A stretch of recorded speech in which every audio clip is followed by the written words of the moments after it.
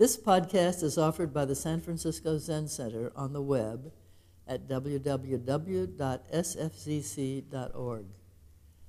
Our public programs are made possible by donations from people like you.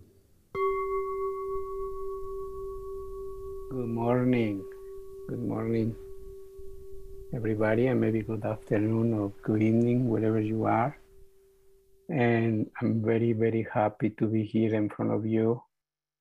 And also deep thanks to David Silverman, the abbot of San Francisco, for the invitation, and Nancy, and also Kodo for helping me to be connected with all of you.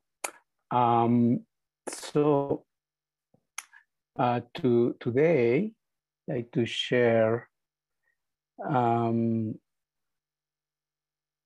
the theme that you were practicing or studying, and the last angle, I think I heard that you finished, and it's about karma. And then I'm gonna share my thoughts and my own experience, and maybe a personal stories, and then I think after a Q&A. So first of all, very honored to be here. I'm very, very grateful. And talking about karma is, we are here just very straightforward for karma, or individual karma and our collective karma. And my karma with Zen started in Mexico City, and my relationship to this place, to San Francisco Zen Center, maybe you heard this before, many times for many speakers or teachers. They was through the book of Suzuki Roshi, Send My Beginner's Mind. And that was the book that, being in Mexico, started my practicing and sitting weekly every Saturday. We didn't have a Dharma talk because there was no a teacher, official or authorized teacher. So we were just a sitting group in Mexico City. And then I found this book, and that was quite my Bible, in sense, so to speak.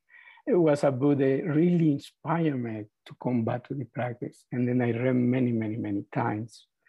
And then I read in Spanish, obviously. And so that book, it was getting me into the Dharma, and to wait for once a year to have a Dharma talk from my teacher, for my first teacher, the Korean Zen master Samu Sunim. And another important piece that brought me to trust in the Dharma, I tried to remember who was the author or the teacher who said, but I guess maybe I am wrong. It was Suzuki Roshi. There was this interaction with his teacher, and his teacher said you had to go to United States to teach Zen, and then Suzuki said, "Well, I don't speak English," and the teacher said, "To teach Zen, you don't need to speak English." And that, for me, it was so inspired, because I didn't speak English at that time. And then I had invitation for my teacher to go to a Zen training in Chicago, and then I said, okay, if you can teach Zen without speaking English, so you can learn Zen without knowing English. So that was quite, for me, the inspiration to trust in the Dharma and keep going. And as you heard many times, the word karma. So karma means basically action, and then there is a good karma and there is a bad karma. And then every day, if you are living in a Zen center or in a monastery, we recite in the morning the Gatha of the Atonement, all my ancient twisted karma. from beginningness, basing greed, hate, and delusion. Body, speech, and mind, I vow to atone. So from the beginning, just of the day, we recognize our karma. And then karma is, like I say, is action. And this action, it could be good or it could be bad, but also karma is really, really connected with intention, connecting our behavior. What is our intention when we interact in our everyday life? And this karma, sometimes the what we call the bad karma is based on our ignorance, or based on our three poisons of the mind: this greed, hate, and delusion. Or it could be an awakened mind or actions when we are really awake and we are clear, and then we act from sense of connection or interbeing, of compassion and wisdom, loving kindness, and we cause a good karma, so to speak. And for me, related with karma, with the pass of the years practicing, I really, really, really getting more convinced with the practice of the precepts. I think for me, the precepts are the foundations. Is the foundations of our path, or the path to awakening. Without precepts, we are not going to get anywhere. Even if we can sit a lot, even if we can be hermits, so to speak, and sitting and not to have the other side of the equation, they are the precepts, the ethical training. And then in my own experience, when I was in Mexico City, after, let me tell you a story. When I was in Mexico City practicing for around 2 years, I needed to get my visa and to come to United States. So it was no easy, and it was denied at that time. And so I needed to have quite financial stability, and that way I could apply again and then to get the visa to come into the States. So in that time, I got the offer to work for the government, thanks to a friend, and the border in Ciudad Juarez. Ciudad Juarez just is the border with El Paso, Texas. And so I say yes, I went to this job and working in the customs, for Mexican customs. And then I spent 2 years. When I decided to accept that job, I was already into the Dharma for practicing for 2 years and weekly sitting and maybe 2 or 3 sessions. And then I thought that I was gonna handle. I thought that my practice was strong enough that I could quite survive doing this, doing my practice by my own without the support of community. And then I was completely off. And then, so I went into this town, into the border town, and then I had already the vows of the precepts, and then the conditions and the way my work and the environment really, I was, basically I brought the precepts. So I went to this samsara realm of, and then I didn't forget about the practice. It was just lazy and to go into my practice. So I was not sitting enough, and then I lose contact with the Sangha. And then, but after maybe 1 year and maybe if I was sitting once every 2 months in my home, that would be a lot. But really back in my mind, I was just the experience before of being in Mexico City and practicing practicing regularly and with a Sangha. And then I decided, I find out that there was a session, and a spring session in a town in Michoacan, in the state of Michoacan in Mexico. And then I went back, took some holidays and went back. And then I went to do that session. It was 5 days session, short session. And then really it has been the worst and the most difficult and painful session I ever had. And the reason, it was the whole karma show up right there in the cushion. All these, the wrong behaviors that I was doing in the border town. And then it was so hard to concentrate over and over again, seeing all these actions, all what we call really the karma. And then I went to Dokusan, and then nothing was helping me. And then I just was tortured physically and also mentally, because I was really out of the shape physically. So sitting for so long, those who have been sitting, and you know about the pain in the knees and the back. So here, I saw the consequences of my actions. I really saw about my karma, and then it was the bad karma. And when I get out from that session, I just realized, like, I went to different state of mind, of being, and then joyful. I said, wow, that was good to be here, even it was very painful. And then I tried to go back to my practice regularly. And then in the summer of the same year, I went to Chicago for the summer session with my teacher.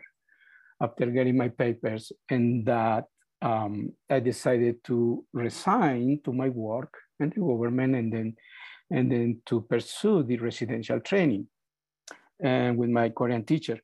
But here, this is a story where I try to explain or to show is how the bad karma works and how the good karma works. And the bad karma was just not to do the practice, and just to really go into my senses and be into pleasant feelings and bad behaviors, breaking the precepts. And then the good karma was the 2 years before.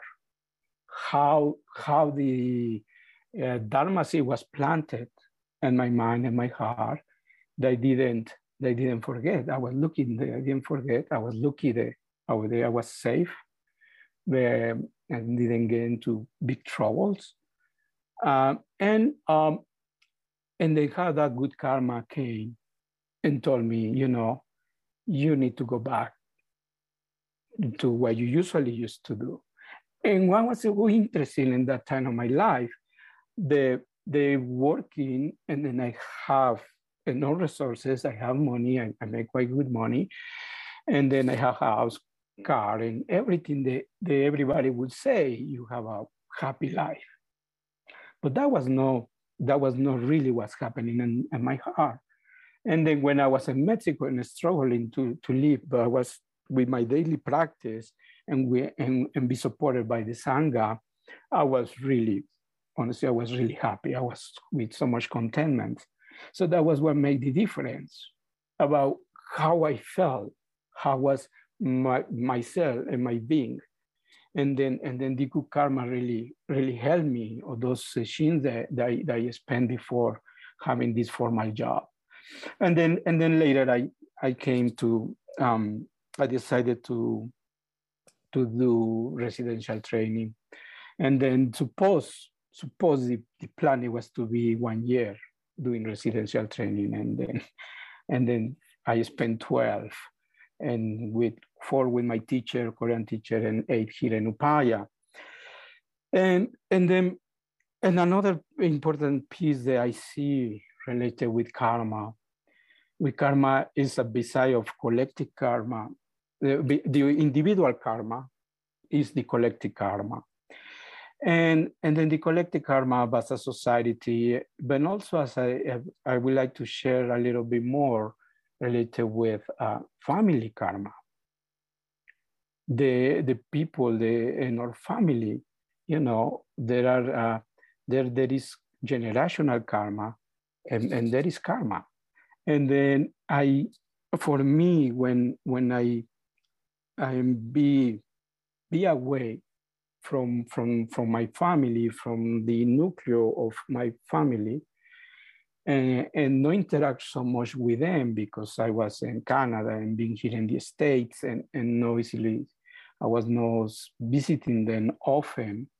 I could see how that karma was manifested and passing on through generations. In this case, passing on to my nieces, to my nephews, and the way how we educate people, educate young people, and how certain values, certain ideas of my parents and passing through us and later through the grandchildren.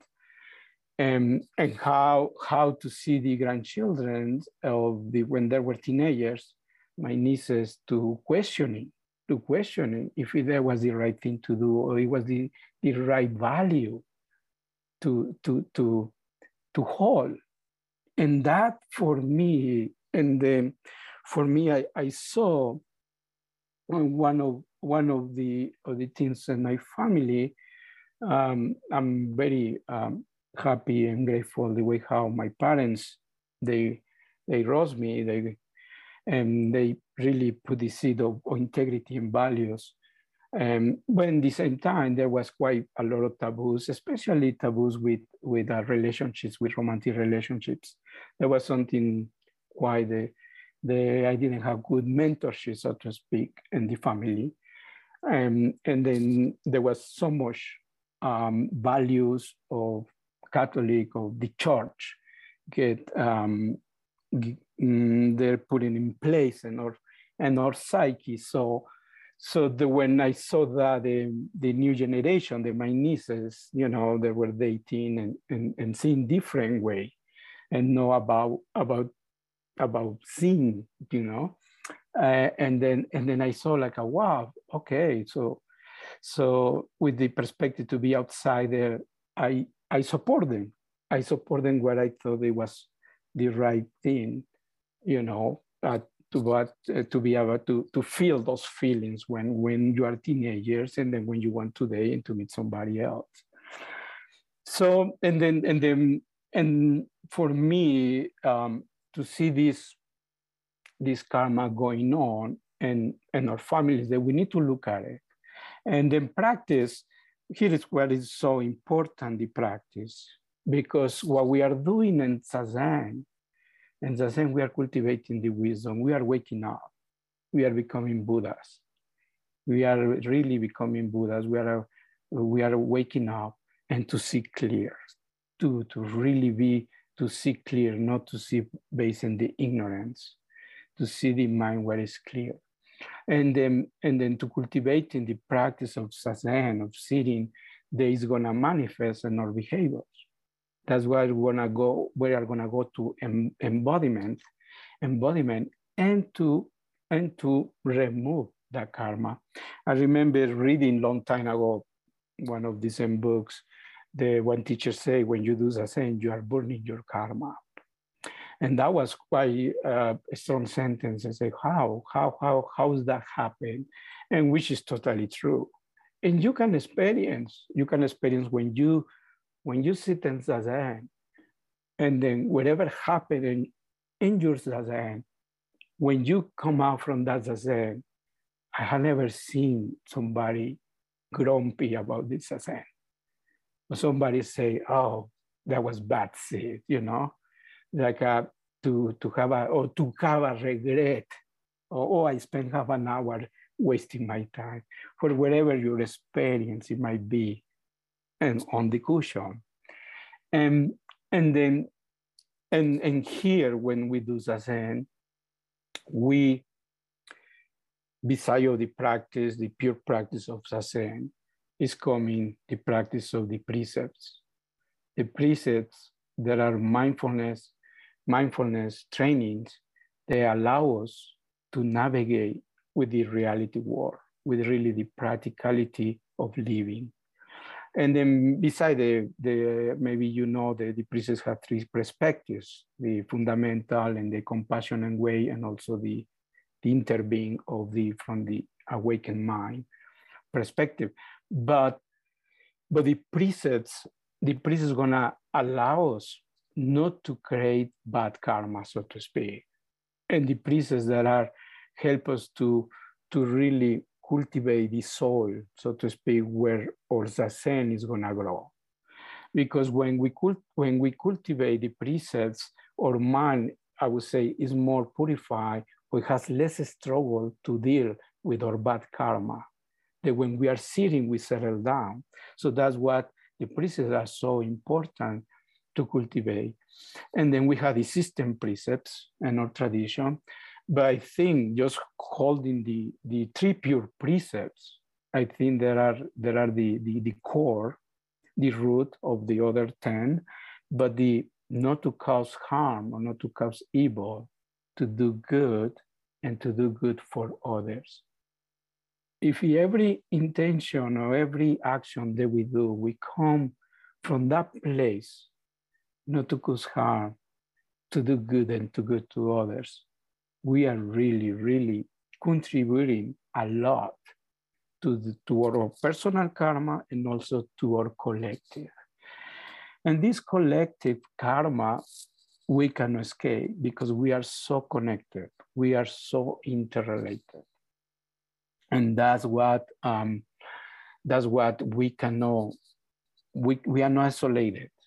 So every action that we do has some kind of consequences for good or for bad. And the same way behaviors of other people, you know, we have the consequences. And myself, when to share my personal story, that was when I applied for my green card. And it was so interesting that you know, you are being judged by just papers. You had to fill out a bunch of papers, and that's by whatever the person that you had never have contact with the person who's gonna decide you enter into the country or stay into the country. There's a big decision. So I understood about like, wow, those consequences of these people, they're holding a lot of power. You know, if the guy, depends how was his day or her day, will say, no, it doesn't, I don't approve. And they're gonna have a ripple effect completely like in my life, so to speak. And that was very interesting for me to experience the, you know, I cannot control anything. And then I just send him a bunch of papers to the Homeland Security, and somebody that I don't know is gonna decide about what is gonna be the next for my life. And then I'm really happy. And then I guess thanks to the good karma, they turn well. They say yes. And that's why I stay here now. But so we can see that way. We can see that way. One thing that I share a lot with people, they don't undermine about your practice, and don't think that you are not contributing good to the world. Because we can think that this practice is quite isolated. You know, we do Zazen, and then right now we are doing Zazen most of the time in this Zoom in our own place. But it has a ripple effect. And then the ripple effect is in your relationships, in your closest relationships. That's gonna be the people who benefit.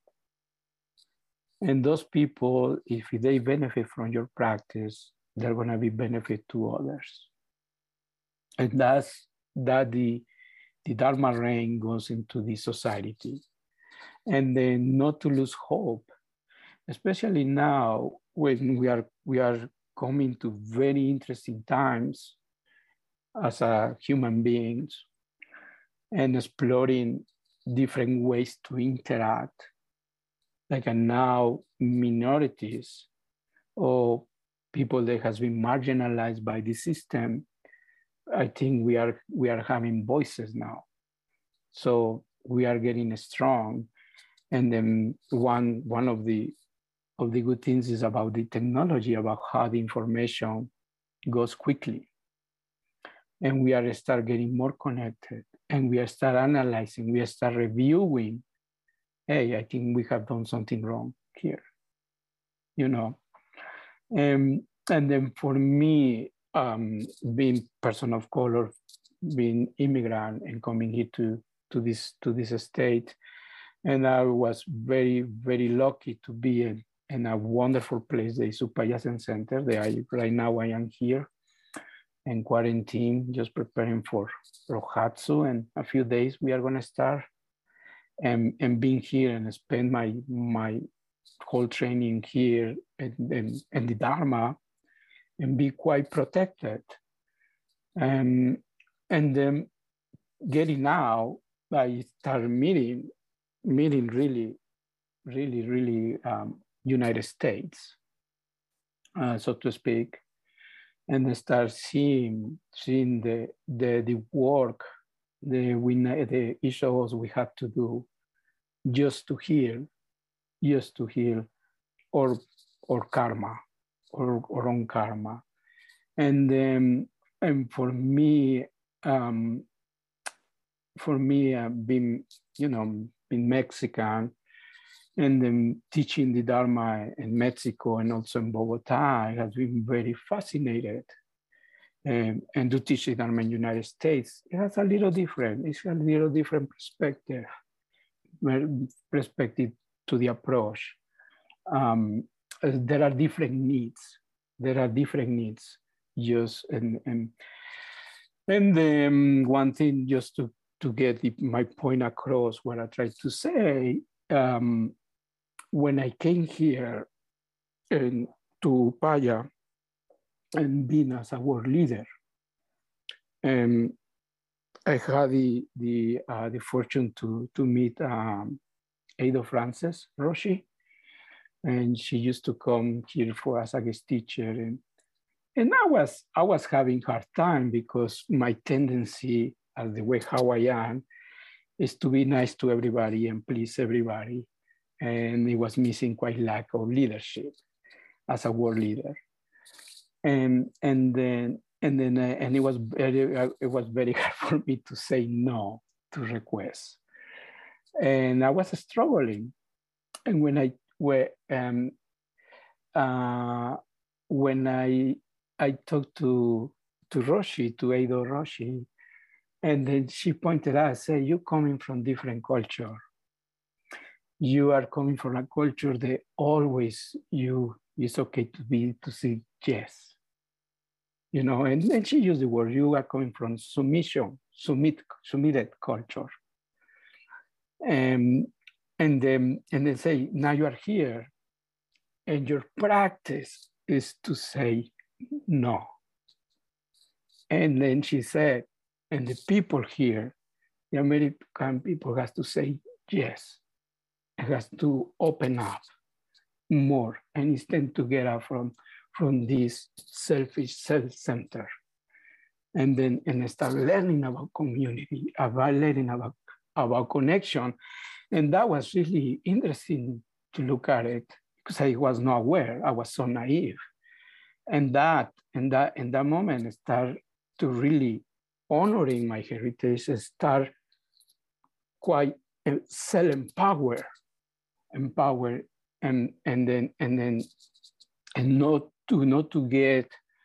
not to act based on my condition, and start breaking that patterns and conditions. And here is for me is the same, you know, like being in diversity groups, and I had the opportunity to do some workshops, inclusivity with the IBME, with the organization that I worked for teenagers. And then for me, my own experience, and just coming to the end of this sharing, at some point, I think each group we need to do our own work. We need to do our own work, personal work, or collective work as a group, and later to come together.